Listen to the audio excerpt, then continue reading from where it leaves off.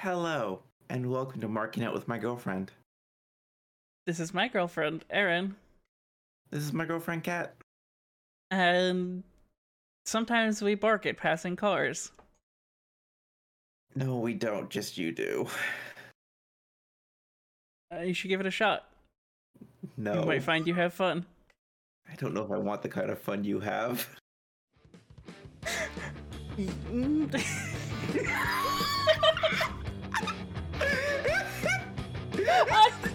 That's so close! I couldn't! I keep fucking corpsing! Got her! I'm leaving all of that in.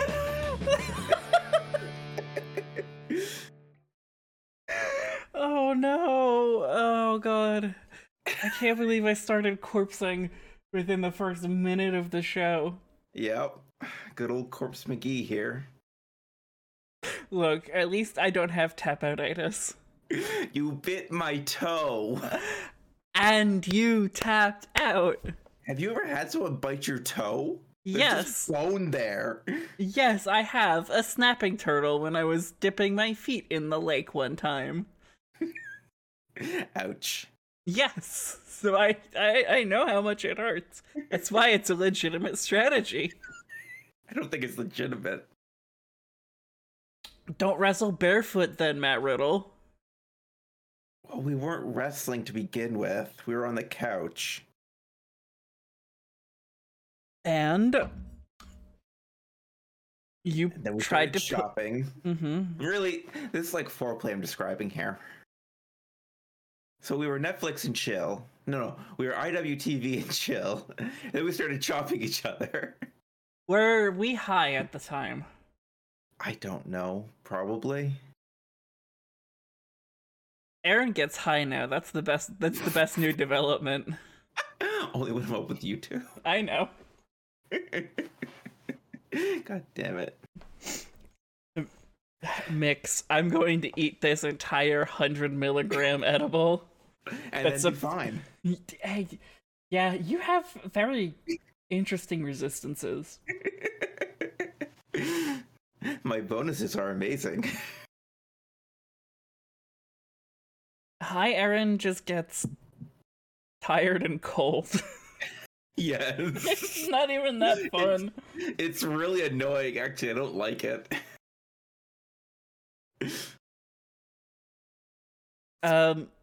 So anyway, we have wrestling to talk about. I suppose we could do that, yeah. It's been a little while since we've been here. Yeah, so a couple of shows happened. The World on GCW. Mm-hmm. Held at the prestigious Hammerstein Ballroom. Yes, a place that 2 days after that show, I walked past on my way to my hormone clinic. You were just a little bit late for the show, but that's okay. You'll get it next time. Probably. So, yes, definitely fuck Cardona. Yeah, fuck Matt Cardona. That was a fun match, though. Now, I'm looking at the cage match results for this show. Mm-hmm. Wrestling Observer was not kind to it. I wouldn't expect them to be. There's a couple of things on this card. There was a battle royal. Yes, on the kickoff show. Followed by a scramble on the kickoff show. Uh-huh. Now, it was very... My problem with the kickoff battle royal, mm-hmm. and this is like, it's not the main event. They're gonna like keep bringing people out. My problem is that Lufisto didn't win. Yeah, that was annoying because I got so excited when she came out. It's been a while since Lufisto has wrestled in the US. Because of all the border issues this past couple years. If you follow her on Twitter, you can see her slowly going stir crazy. Mm-hmm. So it was cool getting to see Lufisto. It was cool watching Dark Sheik like last as long as she did. It was mm-hmm. And going toe to toe with Perot. Yeah. Thunder Rosa was fun as always. Like, it was a good show. Oh, had a lot of fun with that. And then the Scramble was significantly less memorable, I'm gonna be honest. Not to say that it was bad, it's just I didn't pop as much. It was nice to see Grim Reaper get his due in the Hammerstein. That's true. Grim Reaper does deserve some recognition. He's been at this for 20 years. He's been be surprising. His first wrestling match was 1999. He has kept the same gimmick since 1999, and it's white guy who smokes weed and dresses like it's 1999. It's 1999, and he's a white guy who smokes weed. Yep. I knew a lot of those guys in high school.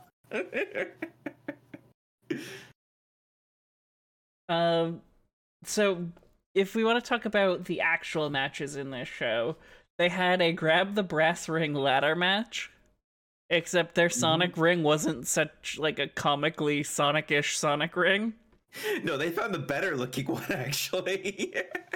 Did they? I thought it looked like it was just like taped with reflective tape.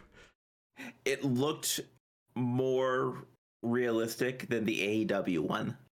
Yeah, the AEW one was so thick you couldn't get a hand around it. Yep. But it wasn't a pool float, no. So that match had Tony Deppen, PCO, Jordan Oliver, Jimmy Lloyd, G Raver, Alex Colon, and AJ Gray. And PCO made quite a spectacle of himself. Jumping things he should not be doing. Yep. PCO is showing a lot of wear and tear. Yes. But he's as tough as he looks. Yeah. He's the French-Canadian Frankenstein. Yep. With a scar from that wrestling company. I can't remember it again. Was it Blackcraft? Was that the one that had like the one show that they shut down before the show even finished? Because a Joey Janela event was like 3 hours long, so they had no time. Yeah. But he did a promo for that where he got like...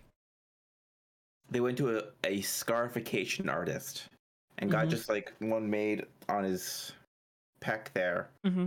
And like the visual was them pushing a battery into where his heart should be. I mean, like, look, if you want to do body mods like that... Oh, it's totally cool. But it's like, you did that for a company. It's like, you gotta really believe in what they're doing for that. So, like, yeah, Blackcraft got screwed over. Yeah, they had high-reaching ideas and just kept getting cut off at the knees.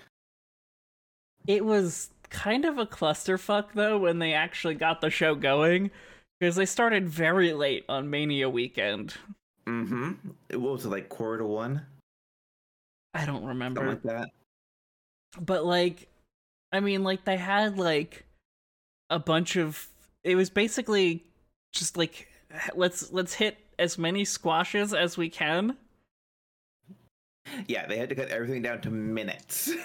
Right, like, if not seconds. Like, it was... Here, I'll actually throw this up in chat. It was rough.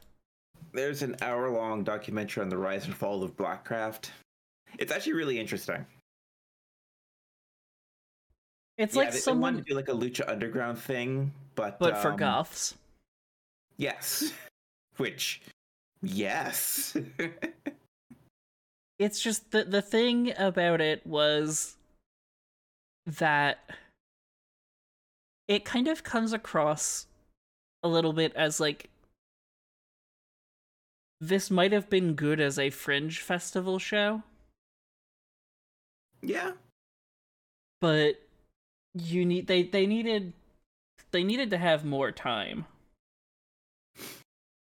You know, like just in everything. in every respect, yeah. Yeah. So going back to the grab the brass ring ladder match, after we saw people get thrown around and powerbombed through ladders and backdropped on ladders and other horrific things, AJ Gray actually came on the top of that one. Yeah, it was so there was a ladder match on AEW the next week. Right? For Sammy and Cody, right? Yes. Yeah. And it's hard not to like put those two side by side because we watch them in such close proximity, Sunday to Wednesday, and say, like, look at the spots and do some comparison, kind of like feel out what made one different from the other, right? And yeah, it was surprising that GCW was not the company to put the most horrible bump into a ladder match that week. Yep. I think that might have something to do with the Hammerstein they were working in. I don't think they wanted any blood on that show. No, that's probably... No, that's... Did... The new Hammerstein, I think, has a different policy than the old one. Am I just mixing up matches now? Yeah, no, okay. So, I sent one of my friends from high school, Mox versus Nick fucking Gage, because I'm trying to get him into indie wrestling so he stops watching the fucking Fed. Yeah, no, that'd be good. That is a good move to do. And that was where Mox had the pizza cutter. Yeah. So yeah, no, this was a fairly bloodless show. Yep. There was a little bit, I think, here and here, but like hard way, so it wasn't like anyone could get, you know, they weren't doing explicitly dangerous spots to draw blood, right? It's not what do you expect when you see GCW. Yeah, basically. Yeah. I'd say I would, but I don't think he's ready for Effie because he's the straightest dude that I still talk to. Oh, but Effie. Yeah, I don't think he's ready for Effie. Okay, so you gotta send him Alley Catch first, and then work into Bussy. Nope, say it correct. Bussy. Say it correctly. Bussy. Say it with your chest, Aaron. Bussy. Cat, my tits don't talk. Like, your chest voice. You're trans. You should understand how voices work.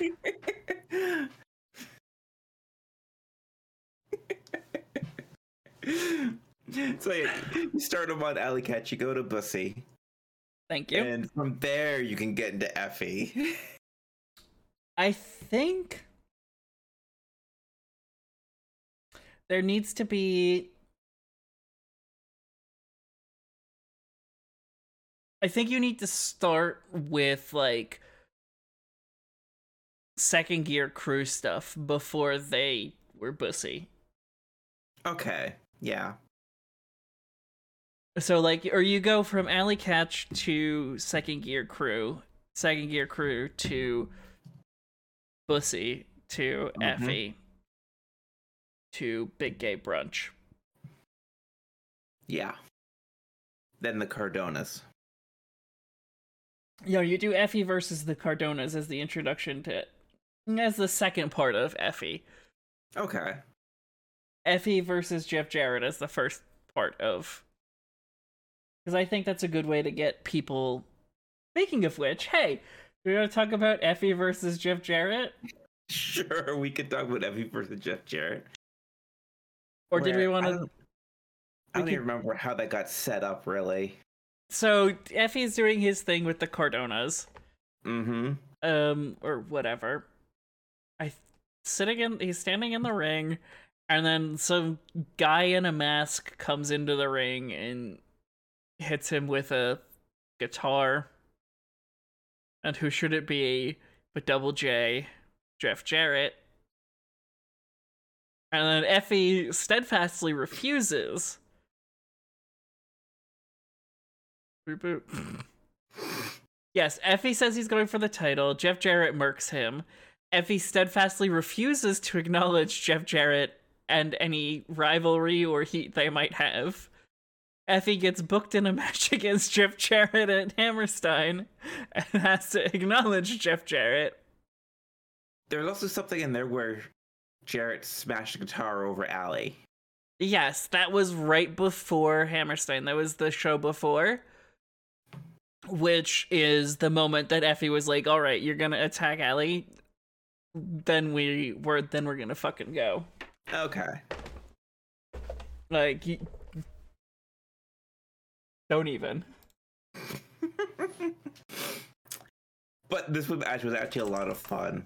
Yes, it was. Because you've got the very straight man in Jeff Jarrett in the daddy likes being choked Effie, who spent a lot of that match with a belt around his neck. Yeah. A lot of the match getting whipped by the belt. At one point, he is down on his knees staring directly at Jeff Jarrett's dick. Yeah, because he does that thing where he goes down. It's like, I will suck your dick now because this is my spot. Yes, he was doing the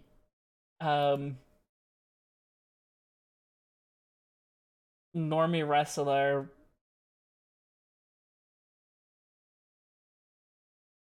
versus very gay wrestler spot where he threatens to suck their dick. Yep. And then gets hit What for a it. threat it is. Mm-hmm. I mean, it got Gangrel out of the ring. He had to go collect himself after that one. Yep. So yeah, they actually had a pretty good match in this. Like, it wasn't exactly fast or high in spots. No, but like it flowed. Yep, it flowed. It had a very interesting story to it, with Jarrett coming in and beating the crap out of Effie. Effie enjoying it. Which was also kind of the theme of the night. Mm-hmm. It was fun when I got to hear "Bree-oh, bree-oh." Sounds like a fucking Pokemon. It really does. It's, I'm doing Pokemon cries now. yes, you are. Hey everyone, if you PayPal me $5, I'll record a custom Pokemon cry for you. Throw your PayPal in the chat. It's Mudsdale. The Pokemon nobody asked for. I still thought the ground horse was cool. But I think all the Pokemon are cool, so. Aaron? What? Are there any Pokemon you think are not cool?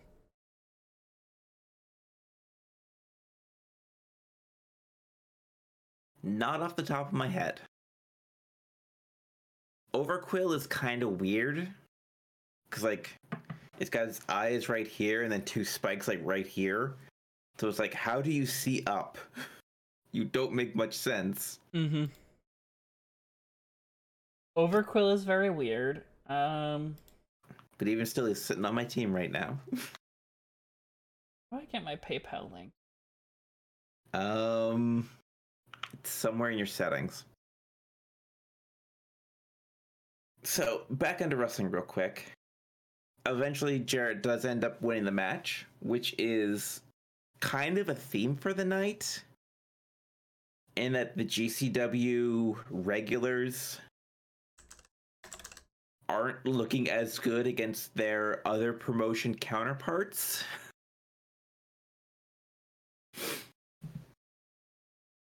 For the most part. So it happened there. With Alley Catch and Ruby Soho. It happened there. I think they had a little better of a match. Yes, they did. It did feel a little... It felt... And, like, I say this with a lot of love for the product that GCW puts out. Mm-hmm. It felt like they put together what was supposed to have been their biggest show and let it be a highlight for other promotions. Yeah, they got bigger name stuff on there than... Well, not even bigger name than their guys, like... more nationally recognized than their usual guys, for the most part. And so they probably had to make some concessions to get them on. Yeah. I mean, like, okay, so the 6-man tag match that ran, like, 8 minutes long. Yup. Of course, was, whatever the ranking company's thing is, they liked it the most out of all of the show. Yeah, no, like Wrestling Observer gave it 1.25 or 4.25 stars rather. Yeah, but yeah, like Bandito, Laredo Kid, ASF, Gringo Loco, Demonic Flamita, and Arez went way long. Yeah, they did. Like, they got on the speakers and told them, okay, you gotta take this, guys, you have to go home now. Like, straight up, you could. It's very audible. And because they took so long, the last match on the card, because of televised pay-per-view hard outs, which I think is also probably the televised pay-per-view is why they got away with a little bit less blood. Yeah. The GCW tag team title match between the Briscoes and the Hate Club got 5 minutes. Yep. Which sucks, because it was also the return match for Nick Gage. Nick Gage coming into the Hammerstein. And it's like, that match, that, like, it didn't feel like a main event. No, it really didn't. They worked as well as they did with what they were given. They didn't have enough time. No. And it sucks that some 6 people got their second match on the card egos inflated. Which really sucks, because that had some of my favorite spots in the match. Yeah, I mean, it's frustrating. Especially for someone like Nick Gage, who's been out for a while and is now finally coming back, and, like, you know. Now, I will say, while you figured all that out, I will say that the one really different match from that formula of the rest of the night was Blake Christensen and Lio Rush. Yes, I was going to talk about that one next. Oh, okay. So well, Blake Christian and Lio Rush was, I think, the best match of the night. Yes. I love a good 6-man tag. I love Lucha Rules. these two had a better match. It was a very, very, very good match. It shows that Lio Rush absolutely can work. It shows that Blake Christian absolutely can work. Mm-hmm. And neither of them get the respect they deserve, despite the fact that they put on a absolute banger. And Blake Christian's like, he is really showing that he's ready to be like more noticed. Yeah, no, I for think sure. He was the one we watched get his ass kicked last summer too, by Team Pazuzu. Yes, he was. Where they just threw him around for 20 minutes. He has come a very long way, and I'm excited to see the opportunities that he's going to start to get, because he's a phenomenal wrestler. And Lio Rush did a very good job of helping him showcase that. Oh yeah, absolutely. Which is like, you know, whatever you want to say about AEW not renewing Lio Rush's contract. Personally, I think it was racism. But, you know, that's just me. Yeah, we don't need to go too far into that whole situation, because... No, because I'm already gonna talk about anti-Semitism. Yeah, no, that's fair. So, yeah, like, it was a fun match. Like, and Lio Rush deserves better. Mm-hmm. And, you know, whatever may come of where he goes from here, he's still a world-class wrestler who deserves a bit more respect. So, and he's just not retiring yet. Yeah. He is our new Terry Funk, is what we're sitting at.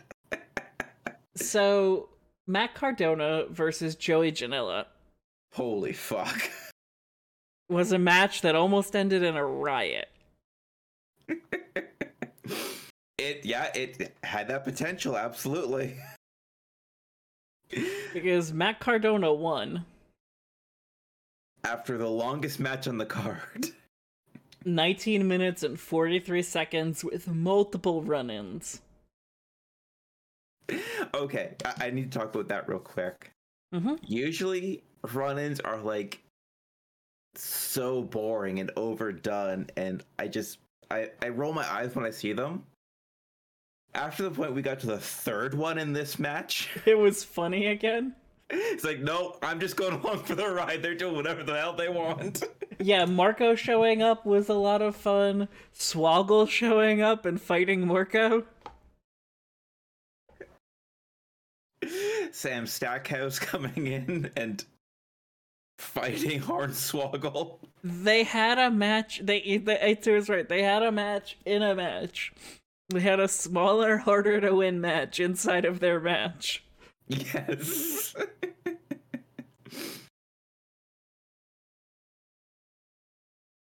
Now, there was one part I think they went a little bit long with the run-in, because it looked like Cardona was getting his nose tended to. Yeah. Because he stood up at one point and it was just gushing out of... blood was just gushing out of his nose. That was like the only... Ooh, my god, I'm clipping a lot. Sorry, guys. That was, as far as I can recall, the only, like, major blood spot on the show.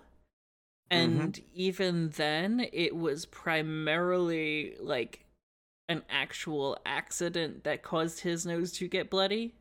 Yep. Rather than, you know, the typical blading and hitting each other with light tubes and barbed wire. Yeah. We get to the end of... Oh, not even going to get to the end of this one yet. The storyline going to this one was that Cardona and Chelsea Green had just gotten married. Finally. And pictures showed up of Chelsea with Joey Janela. So, they get to like a couple bits into the match, and Chelsea Green just jumps into the ring, kicks Cardona in the nuts, is supporting Joey Janela, to get. He goes up to the top rope, like, yeah, go for it, and then pulls his leg out from under him to make him fall. And Matt Cardona's wearing a cup because he's the smartest guy in fucking wrestling. Erin was so excited when she saw he was wearing a cup. After weeks. Not weeks, months of watching Orange Cassidy just get kicked in the balls every week. Finally, someone puts on a fucking cup. Mm-hmm. Finally, someone's wearing a cup and doesn't have to get a nut shot. Yup. Oh, that was honestly my favorite spot of that match. Everything else that happened, great. That was perfect. Ooh, that felt good. Nice. So, yeah, I think that was, while maybe not the best wrestling match, in terms of technical wrestling, certainly certainly the most fun. Best clusterfuck. Oh god, Matt Cardona's entrance music. He, like, baited people, like, twice with the music. Oh, what did he do with the music? He used someone else's music, and then he came out in, like, a Mankind gimmick. Oh yeah, he's wearing a big flannel shirt that said "Fuck Mick Foley" on it. Mm-hmm. I don't remember whose music he played though. Sandman. Oh, okay, yeah, he's playing Enter Sandman. Everyone got excited for that. And Cardona comes out and just flips them all off. Oh, yeah, no, that match was interesting. And in the end, Brian Myers jumped the barricade in full biker gear, just like Edge did at One Night Stand. Mm-hmm. And they beat up Joey Janela from there. Mm-hmm. And then after the match, they just keep going, like, and there is the threat of a riot in the Hammerstein because of these two. There's garbage raining down in the ring. People are so angry. And then music hits. Oh my god, it's Sean Waltman. It's the first time ever that X-Pac has taken away someone else's X-Pac heat. Oh man, fucking Sean Waltman comes in and saves the day. Looks amazing. Hey, Emma. I'm dying. Oh no, don't do that. Oh god, I'm just laughing at X-Pac being the one who they bring in because someone's got X-Pac heat. Yup. Oh yeah, he comes in. He's looking great. Like, anyone who's been following like around wrestling the past few years knows all the trouble he's had, like drugs and alcohol and stuff, since leaving the Fed years and years ago. Like, he looks really good now. Yeah. He's really pulled himself up. And this is the same week where we actually saw Mox come back too, also looking great. Oh my god. Rehab. Mox looks phenomenal. Yeah.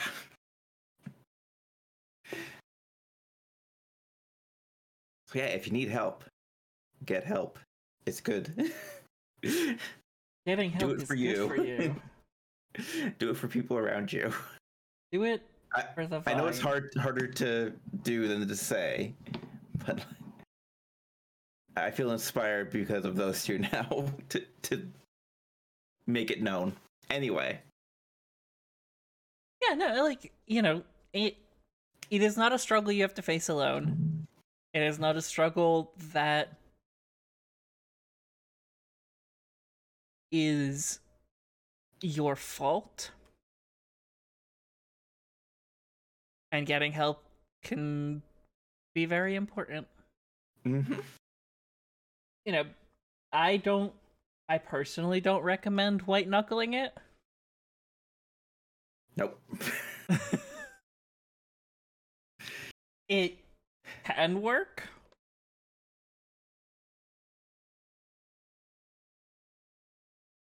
But it doesn't always. Yeah, also don't apologize for getting help. And fuck Bully Ray. Fuck Bully Ray. Fuck Bully Ray. That was a chant that happened. Yup. During Mox and Homicide. Mm-hmm.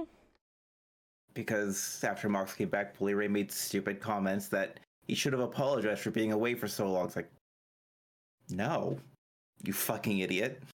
Bully Ray, you were part of the problem with wrestling. Yeah. Although that's been the case multiple times for a very long time. Yeah. Bully Ray, not known for his good takes. Yeah. So... I would let Bully Ray book a show. I wouldn't let him handle HR. Play to your strengths. I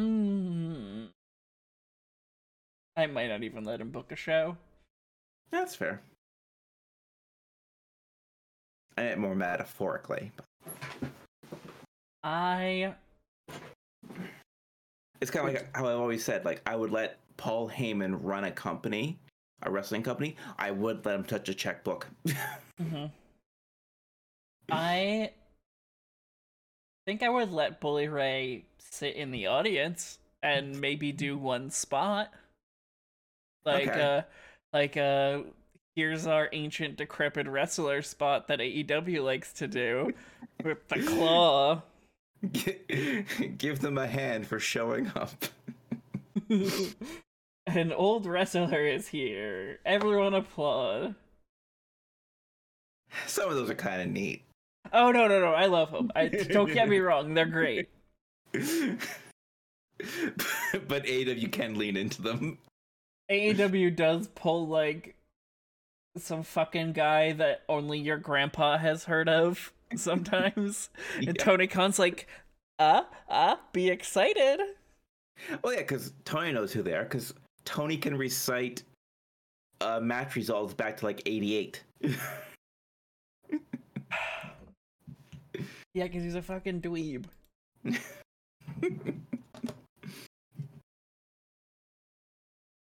So anyway. What other matches are on this card that we want to talk about? I think that's everything, right? We mentioned Mox and Homicide real quick. Yeah, I mean, like, that was a solid match. Yeah, it's one of those ones where it's like, you know the result because you know the story going forward. Mm-hmm. We're going to have Mox and Nick Gage have another round at each other. Mm-hmm. And that will be bloody as fuck. Mm-hmm. But, you know, there was a couple moments in this where Homicide made it look like he could actually win it and screw all that over. Yeah, no, like, I enjoy getting to see you're getting to work with that tension and stuff like that. Hi, Taco. Hello, little boy. In wrestling, there exists a tension. There exists a tension between, like, expectation and results, right? Because at this point, everyone knows, or most people know, that it is all just kayfabe, right? Mm-hmm. So you play with the tension of what people expect. Oh my god, there is just a cloud of taco hair. You need a brushing. He gets brushed like once a week. He just has a lot of hair. He needs once a day. So anyway, there's the tension, like, you know, there's the tension between expectation and reality, right? Like, expectation and results. And when you play with that tension, you can work in wrestling in a world where everyone understands it's fake. Mm-hmm.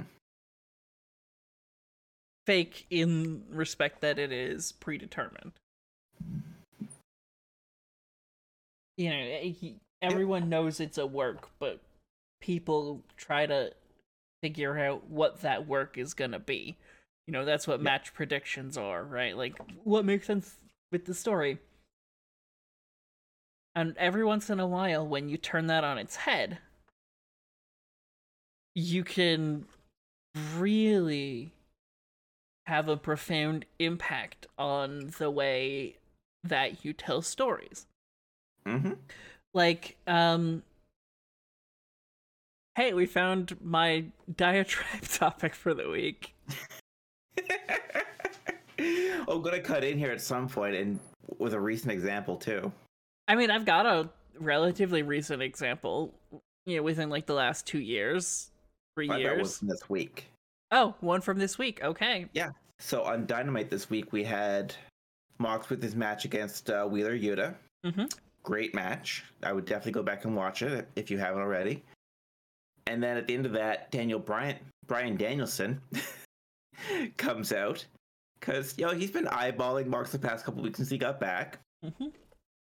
And he gets on the mic and says, "Who wants to see us have a match?" Like, yes, of course we do. That's what we're here for. Well, what if we tagged? What if we started a stable of young technical wrestlers and showed them ropes and got them through a bunch of stuff? And then he named some people. Yeah, he named like a Wheeler Yuta, like Lee Moriarty, like Daniel Garcia. And it's just like, yes, I want all of this now. Give it to me all at the same time. I don't know where to go with this. Yeah, it doesn't need to go anywhere. It doesn't need to go anywhere at all. I just want to see these guys doing cool wrestling together. Yeah. And like, we know that Mox is showing up on GCW shows, that he's going to be showing up at New Japan wrestling shows in the States again. And if he's working with Danielson, then Danielson might show up at those. Mm-hmm. And we know one of the reasons why he left is he wanted to do New Japan shows. Exactly. And can you imagine the reaction to Danielson walking into a GCW show? Huh.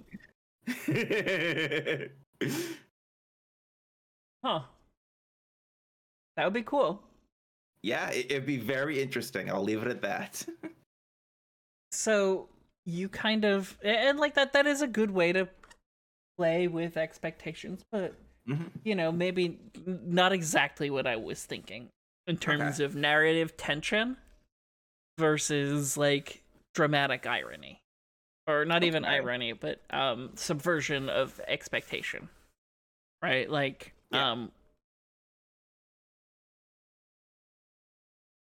the example that I can think of is the whole brutal lead up to Cody versus MJF, the lashings, the cage match with Wardlow, all of that, and everyone in the world is rooting for Cody, and they have him fucking lose.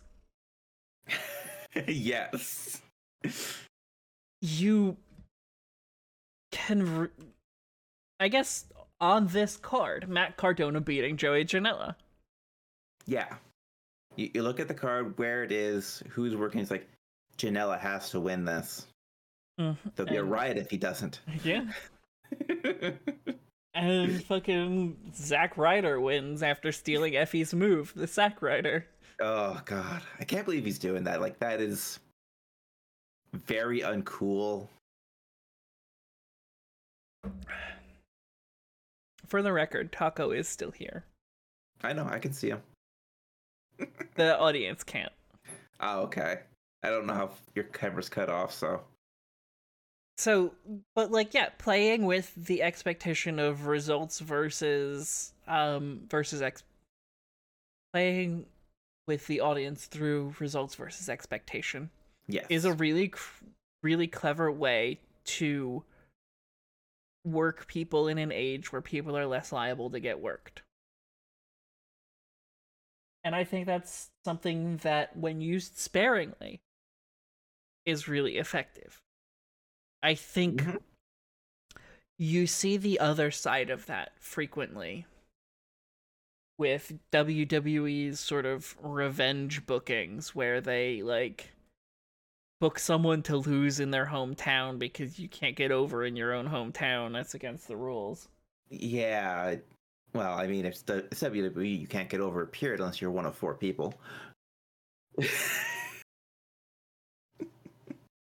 But if you do, I wish I was joking.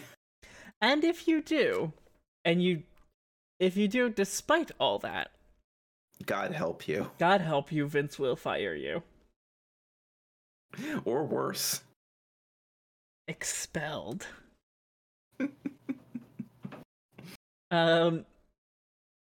So, I think that's where I am content in leaving that topic. Okay. Want to talk about anti-Semitism now? We can do that, and then we will finish up with some more wrestling. Okay. It'll be a sandwich. There's one more ingredient to this sandwich, and it's William Regal. He's the mayo. Yes, I would.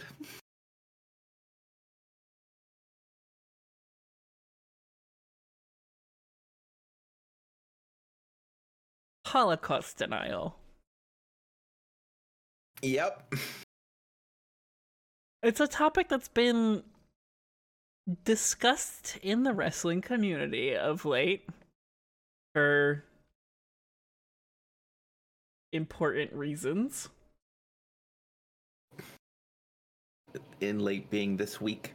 And of late being on Wednesday. Yep. So, Brian Kendrick is known for engaging with conspiracy theories. And there's an old adage that I like to bring up from time to time, which is that there are 2 kinds of conspiracy theories: anti-Semitism and things the CIA admits to.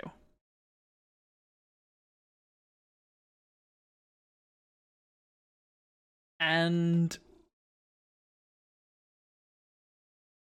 Brian Kendrick has opted to believe the ones that the CIA doesn't admit to. Yeah. And even with... So, like, let's just be... First of all, he believes Nazis landed on the moon. Second of all, he believes only 150,000 Jews were murdered. Let's, like, I'm not even... God forbid. It's still 150,000 people murdered. Are you gonna try to say that's not a big deal? Bye, Taco. Like, like, I mean, obviously, the fucking mass murder of 6 million people is worse than 150,000 people. But, like, you're acting like that's not a big deal. That's a huge fucking deal. Like...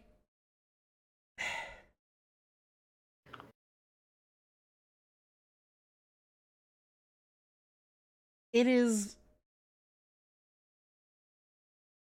deeply frustrating. Not just frustrating, it is, for me, as someone who's Jewish-ish, in the process of converting, I'm aware that part of this process involves, like,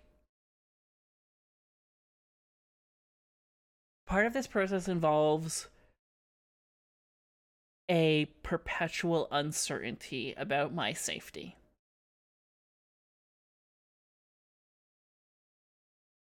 Right, part of a very, very deeply unfortunate part of being Jewish is having to worry about whether or not the person next to you is liable to murder you. Same way, it's in that regard, it is similar to being trans, right? There is the perpetual fear that the guy next to you on the bus is gonna be like,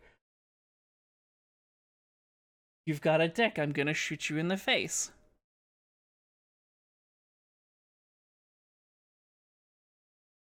And it is alarming to see the amount of people in the internet wrestling community who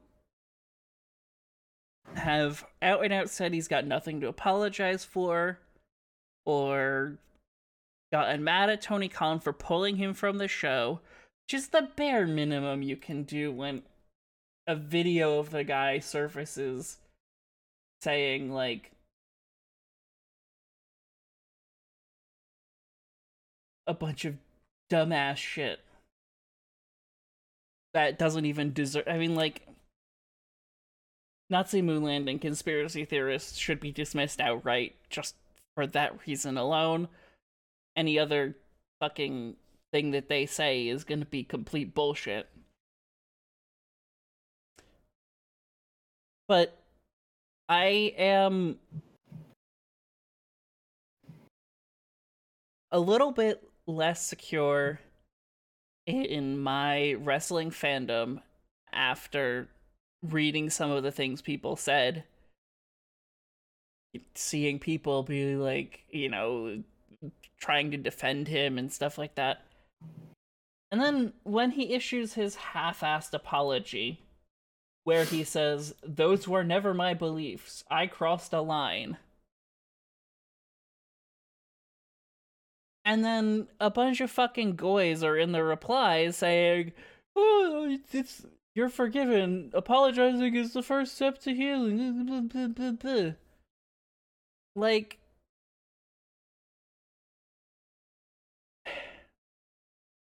it is even more frustrating because you have this, and this happens when people are other kinds of racist or homophobic or transphobic or anything like that. You have this mass rush of non-affected people coming in to say, "I grant you permission to stop feeling bad for a thing that didn't affect me." It happened with fucking Game Grumps.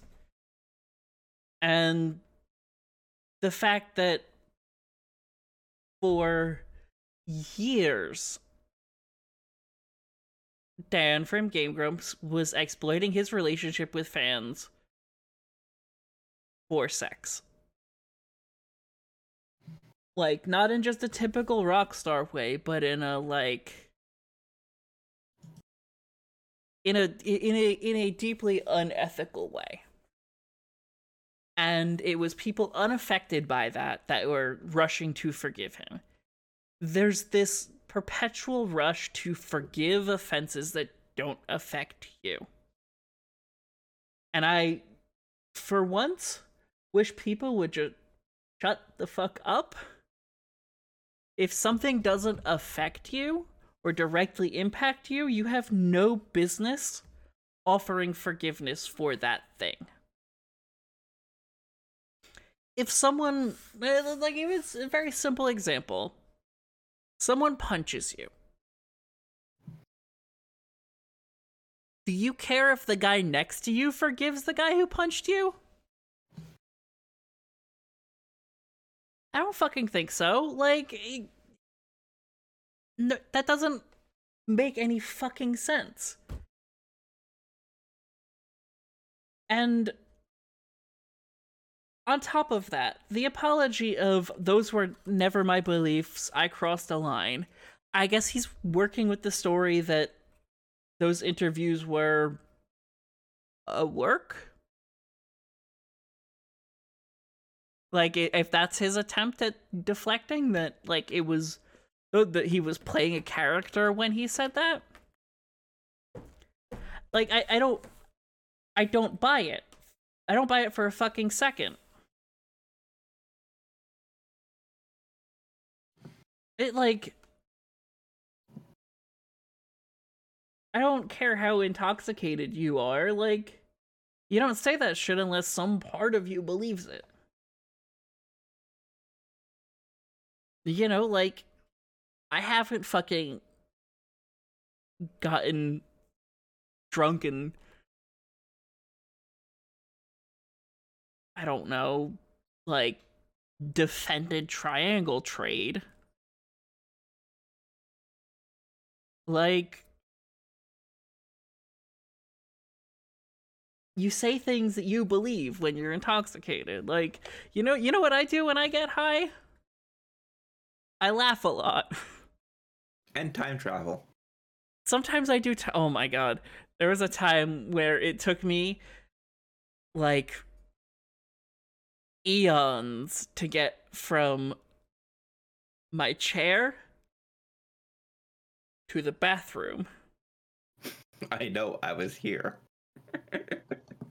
The point being, I have yet to see a real meaningful apology. I have yet to see him admit... I've yet to see him acknowledge the specifics of what he said. He gave this bullshit blanket non-apology that, like, you know, fucking... I still genuinely think that is his belief, and he just knows enough to not say it out loud anymore. Because... And see if I'm blocked. Nope, I'm not, but... You know, I still don't have an answer as to how many people he thinks the Nazis murdered.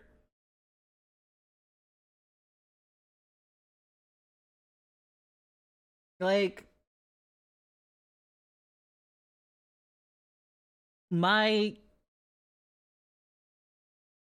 overall, if he shows up in AEW, I think that will be the last time I watch wrestling.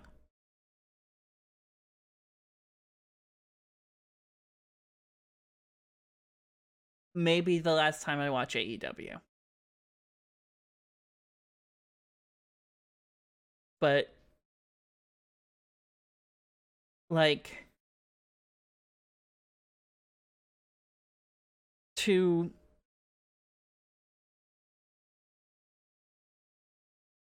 me, I came away from this week feeling a lot less safe in the wrestling community. And taking him off the show, sure. Fine, great. Bare minimum. There's more that needs to happen. If he is truly sorry, then he needs to disappear for a while. Maybe forever. Nobody is owed a career in wrestling. Nobody is owed being a public persona. That is not something that you are due just for the past. That's a fair point, Aitsu. He's on the Hogan list. It is, like, there is this persistent belief among the anti-cancel culture types, racists, that racists, transphobes, homophobes, so on, bigots, easier word. Yep.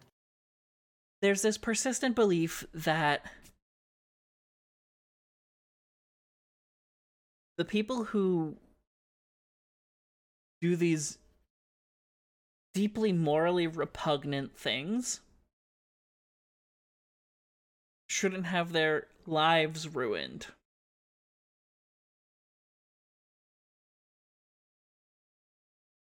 Nobody has a fundamental right to be a public persona. Nobody has a fundamental right to be on stage.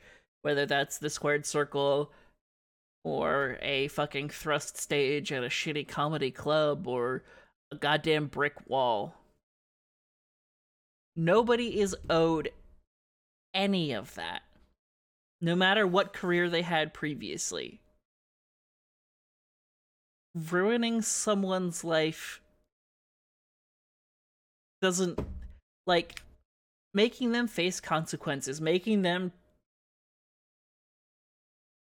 leave the spotlight. I don't want to say toil in obscurity, because that's maybe a little aggressive. But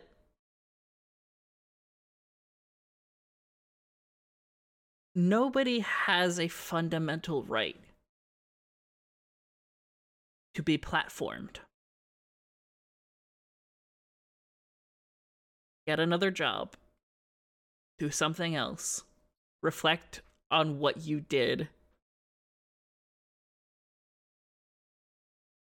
Make a sincere apology, and then maybe enough people will forgive you.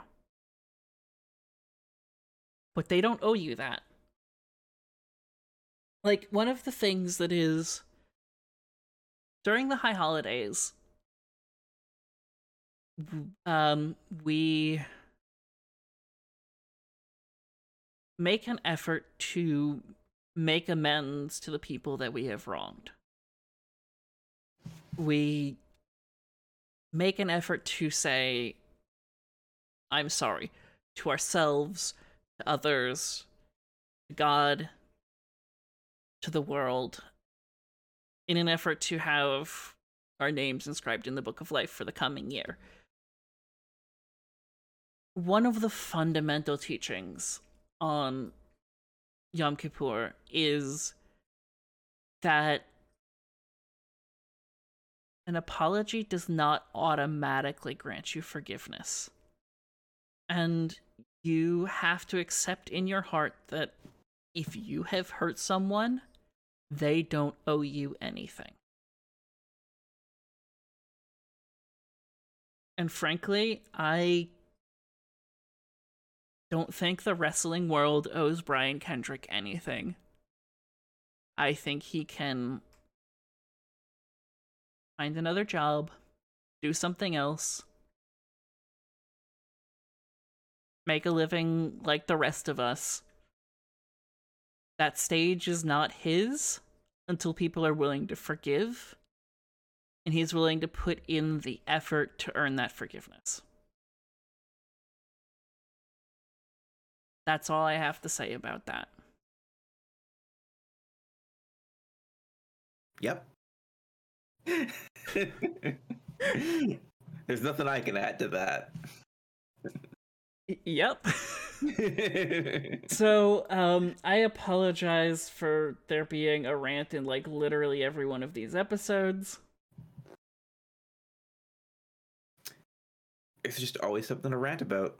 It's wrestling. So, yeah, for everyone here, everyone listening in the future, if you're listening on a Friday, muted, you can come back now. Yeah, just, Shabbat Shalom, everyone. The world Shabbat fucking Shalom. sucks. Make time for the people you love. Make time for the things that you care about. Make time for the things that are rewarding to you. And give yourself a day off. You fucking deserve it.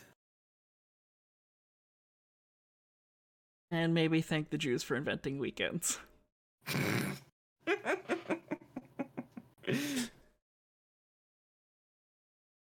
Taco is back. He hasn't. Yeah, Taco couldn't handle a rant this week. He hasn't gotten his dinner yet. I think that's why he's here. Oh Poor no. emaciated little man. Oh, wait, never mind. He's a little chub. They're all little chubs. Yeah, he's actually lost a lot of weight in the last year. I'm very proud of him. Now So if did only I Elle. could do the same. Mood. So did Al when we switched up his diet years ago, and then he's got all that hanging stuff from when he was fat. Anyway, so speaking of pets, William Regal has a lizard. I didn't know where this was going for a second. It could have gone somewhere else. I will I admit. know it could have. I'm gonna put this in Twitch chat.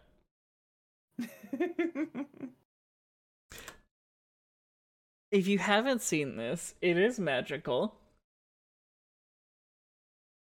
And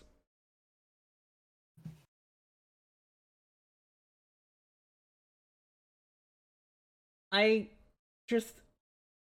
love his retirement era where it's just him and his lizards posting on Twitter. It's very good. It's very wholesome.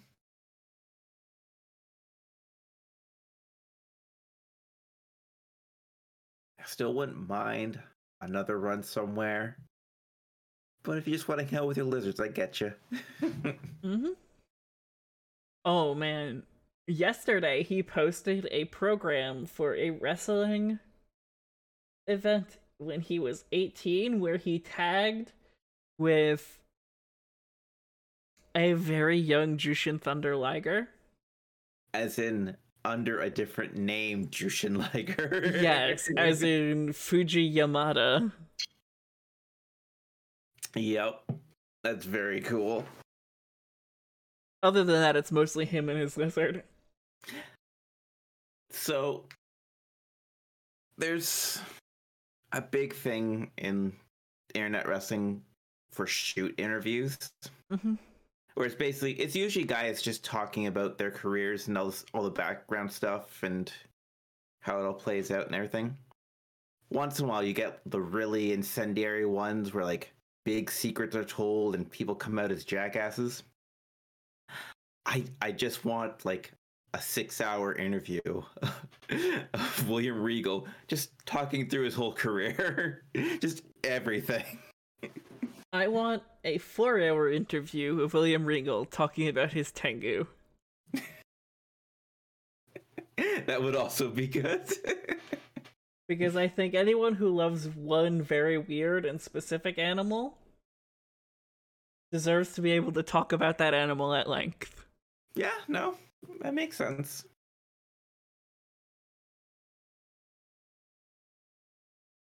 Would we like to get back into the wrestling?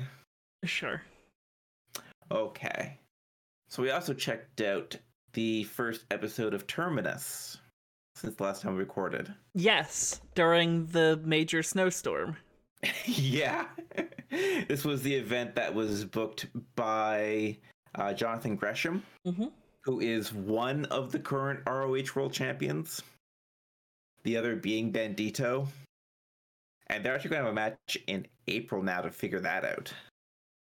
So that'll be something fun to see. That'll be fun, yeah. I think the second Terminus show had to get postponed because of snow again, though. It's in February at some point. I thought they were doing a second one, and like more recently, but I might have been wrong. Because they're I've like been seeing the dates of like February something. They're doing a lot of shows in the same place. Yeah. But yeah, they held this one over the weekend of a snowstorm, so some of the talent couldn't make it. A lot of the audience couldn't make it. Which is Georgia in a snowstorm. I don't expect everyone to be ready for it. No, it's interesting. Terminus also has, like, a bunch of ROH style rules. Yeah, very specific ones. I got them pulled up here. I'll just go over them real quick. All matches must be won by pin, submission, KO, or DQ, unless stipulations are agreed on by both grapplers. Strictly enforced time limits. Singles, tag, and multi-man are 15 minutes. Champion bouts are 20. And there's a timer on screen. Yes. That is such a good help, so you can actually see where everything's going. And this is the most striking to me, because over the past couple of years, a lot of people have gotten used to AEW's timing, where it's 20-minute limit for regular matches and an hour for championship matches. So to see these like so much tighter together is really interesting to me. Matches that max out at 15 minutes. Yep. Mwah. Yeah. A 15-minute match is a long wrestling match. Yeah. Get on a treadmill and run for 15 minutes, see what it's like. I can't do it. There is overtime of 90 seconds if no winner is declared. After that, it's a draw. Disqualification happens when foreign object usage, outside interference, or 2 technical fouls. Technical fouls are very similar to the pure wrestling rules of throwing an opponent over the top rope, a 10-second top rope count, like being up on the rope, a 5-second rope count for a break, intentional physical contact with a ref, intentional low blows, intentional eye gouging, fish hooking, hair pulling, spitting, and using a closed fist to the face. Now,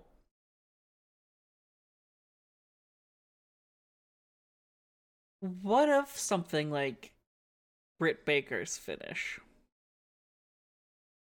That's not fish hooking, that is a mandible claw. It is an actual submission hold. Okay. Yeah. Yeah, fish hooking is where you get in there and just pull, whereas she's like, eh. My fingers do not taste good today. Wash your goddamn hands, Aaron. I did. They're just sweaty now. They get sweaty when I'm on stream. And there's out of the ring countouts of 5 seconds. Not 10, not 20, 5. And finally, any weapon usage will result in immediate disqualification and expulsion from Terminus. They are not bringing you back if you use a weapon and get caught. Which is interesting. It was very interesting for a show that they hadn't announced a second show when they started recording this.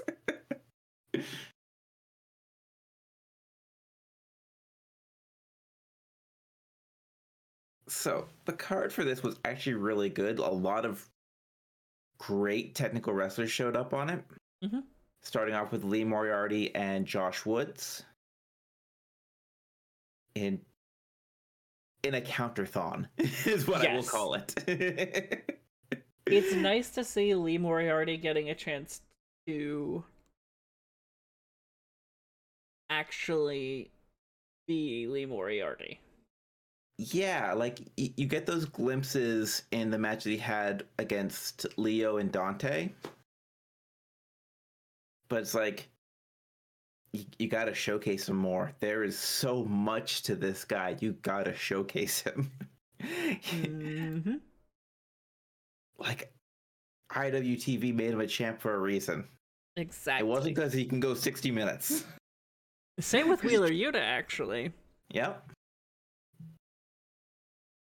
Wheeler Yuta again got to show that off against Mox this week, where he actually had a match instead of a squash.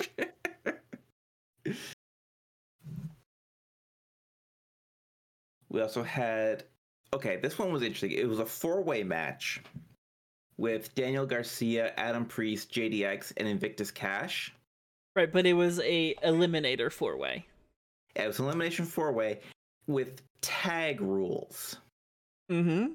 So you could only have 2 guys in the ring at a time, and they had to tag in and out to their opponents, which was really neat. Yeah. I worry they might have done all they could with it right away, because they had like Daniel Garcia diving in and out, just tagging everyone around him to cause chaos. So it worked. It worked really well, but yeah, there is a concern that it might become stale if it happens too often. Yeah. If it doesn't, all the better, because I kind of loved the format. Mm-hmm.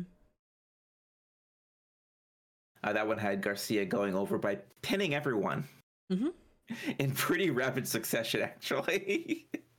Yeah, so the timestamps were 9 minutes, 11 minutes, 12.5 minutes. Yeah. Which, not bad for a 15-minute match. Next match is probably worth us not talking about. So I'll go over it real quick. Moose sucks. Start off with that. Fuck Yeah, Moose. We say that a lot on this show. But yeah, we had Mike Bennett against Moose in there. And this one was interesting because it actually showed off the technical foul rules. Like, they showed up in other ones where people would use a closed fist and it would get called on them, but it wouldn't end in a DQ because of it. In this one, Moose threw Mike Bennett over the top rope twice in a 5-minute span. And that led to a DQ right there. No questions asked. It's done. Which, like, it's nice to see that they're enforcing their rules very strictly. Yes. Like, you know, it's refreshing to come to wrestling with rules that matter. Yeah. Like, I know AEW built their brand with the very sports-like wrestling, where they wanted to have that emphasis on rules and rankings and all that, but, like, it has kind of fallen away since the initial one. I think it maybe lasted for the first week of Dynamite. Yeah, even then, but it took about 2 months to get the tag rules right. No, you can't tag while you're in the ring. One of you has to be outside. So we also got 2 women's matches. Oh my goodness, how? How were there enough women to do 2 women's matches on a show? Well, you see, you get a match by sleeping with the promoter. Oh, right. I had the corpse there. That is a joke, just for everyone listening. That is a joke, not a serious statement that I am making. Jonathan Gresham is married to Jordynne Grace. So so you're saying she definitely slept to get on the card? No. When they got married, this was the idea, right? Yes, she definitely married him so that she could get on the Terminus Pro Wrestling show numerous years later. Like 4 or 5 years later. A show that only is happening because ROH is dead. Yeah. Yeah, it kind of is. But yeah, we had Jordynne Grace and Kiera Hogan in for the Impact Digital Media Championship. Because Terminus doesn't have their own belts yet. So other people come on and defend. It was a good match though. Like, this is a fairly highly rated match. I think it was like it's nice to see women's matches being given equal time to a lot of the men's matches as well. Yeah. Yeah, when they say 15 minutes, you can expect like a certain amount of time given to each match then. It's pretty evenly doled out. And these 2 have had a lot of matches together over the years, so they have really great chemistry. We also had another women's match, Diamante versus Janai Kai. Yeah, Diamante originally wasn't scheduled for the show, but due to travel. Due to the snowstorm. Mm-hmm. I was like, hey, can you do the show tonight? You're here with your girlfriend. You're already gonna be here with your girlfriend. Diamante and Kira Hogan are dating. Chat might have died on stream. Well, we'll keep up with it on our end at least. Oh, Mubby, hold on, I can fix this. He slept with her to get on the card. Yes.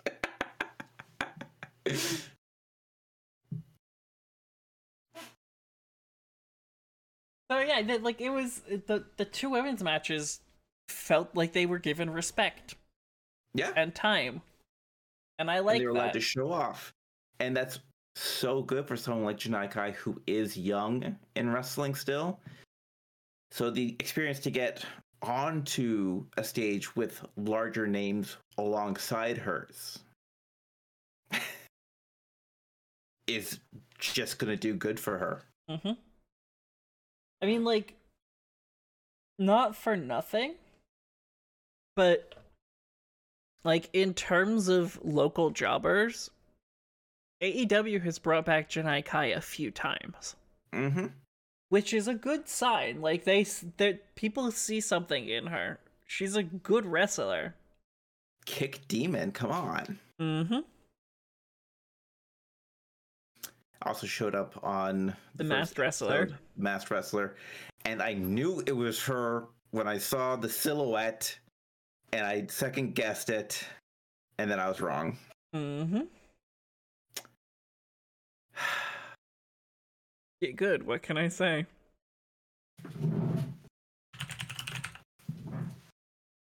So, we had a singles match between Bandito and Baron Black. I would not have pinned Baron Black for a show like this. Simply because I've only seen him on AEW stuff. Mm-hmm. So I was pleasantly surprised to see what he did with Bandito here. Yeah, no, it's neat to see how people, when they're given an opportunity to not be jobbing, get get to show what they're made of, get to shine. Yeah, and like it kind of showed that he had been working that role for a while now. Because there was a couple spots there where like him and Bandito didn't seem to be on the same wavelength going for it. But it's like, if it's another match like this, I bet it's going to be even better. I bet this is a big level up. For sure. So our next match on the card was Dante Caballero and Joe Keys versus Fred Yehi and Hot Sauce Tracy Williams. I haven't seen Fred Yehi in years.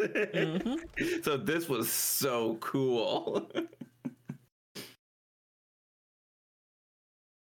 And No, it was like jumping right back into 2014, 2015 with Fred Yehi and Tracy Williams. Like, yeah, this is what I remember them doing. They're going out and doing cool spots. That was a fun match. Now, if I'm not mistaken, they actually took the loss for that one too. They did, yeah. Yeah. So that was not expected on my end. No, but like I didn't know who the other guys were. You know, like sometimes you lose to help other guys get over, you know? Do Tracy Williams and Fred Yehi need to get over? No. Everyone knows who they are. Everyone important knows who they are.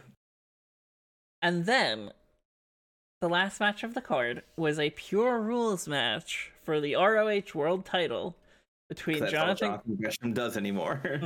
Jonathan Gresham and Josh Alexander.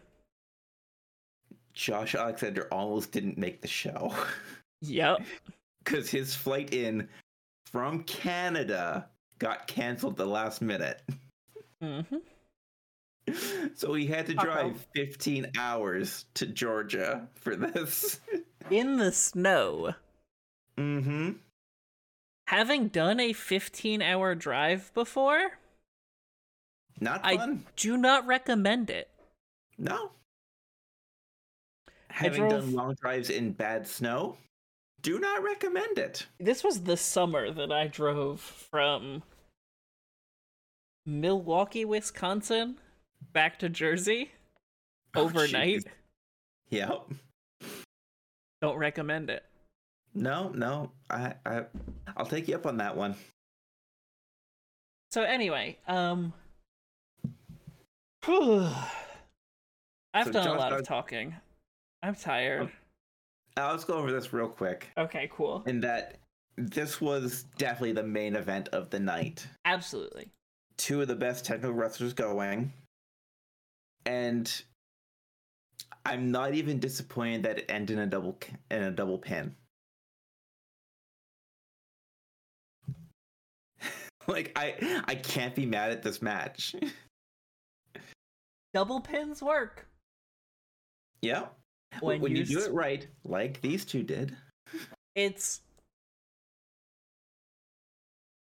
like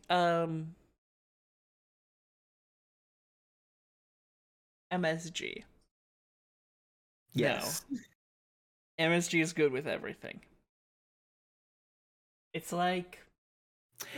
No, I can I run with that one? Yeah. MSG is good with everything when used correctly, but it has a bad reputation. I was going to say it's like a habanero hot sauce, where you use it sparingly in certain or not even habanero, like a ghost pepper hot sauce. Okay.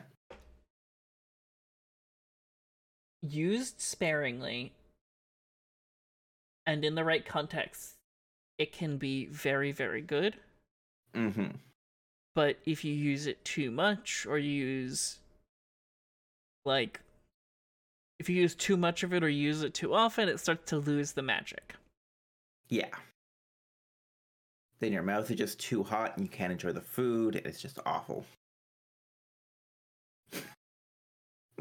Basically. Yeah.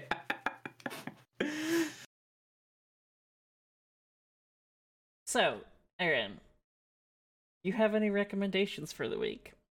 I don't know. Do I have any recommendations?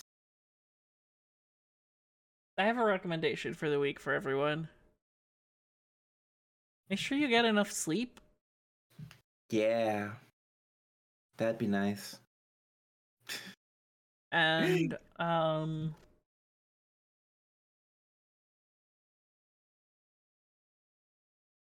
take yourself on a walk if the weather allows it. It doesn't here. Sleep and vitamin D. Yes. Oh my god. Okay. For context, for those of you who don't obsessively stalk my Twitter, I got a call from my doctor that my vitamin D levels were basically 0.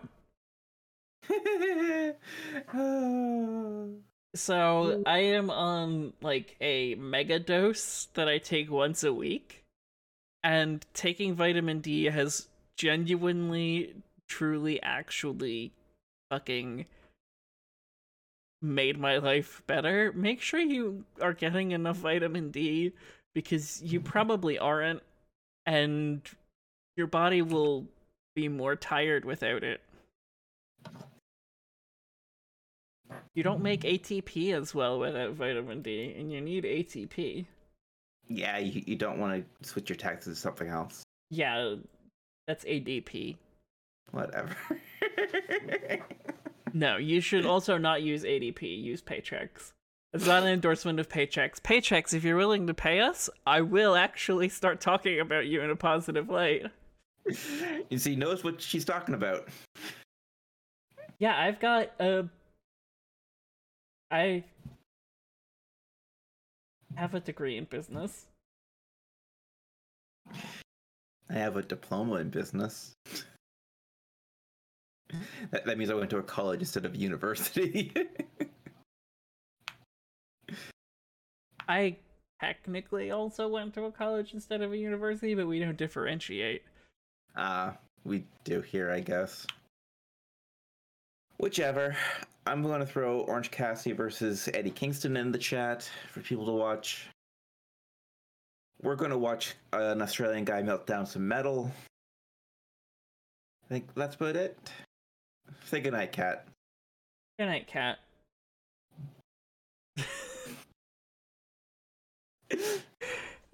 Okay.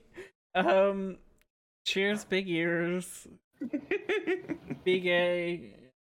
Do crimes. Go fuck yourself.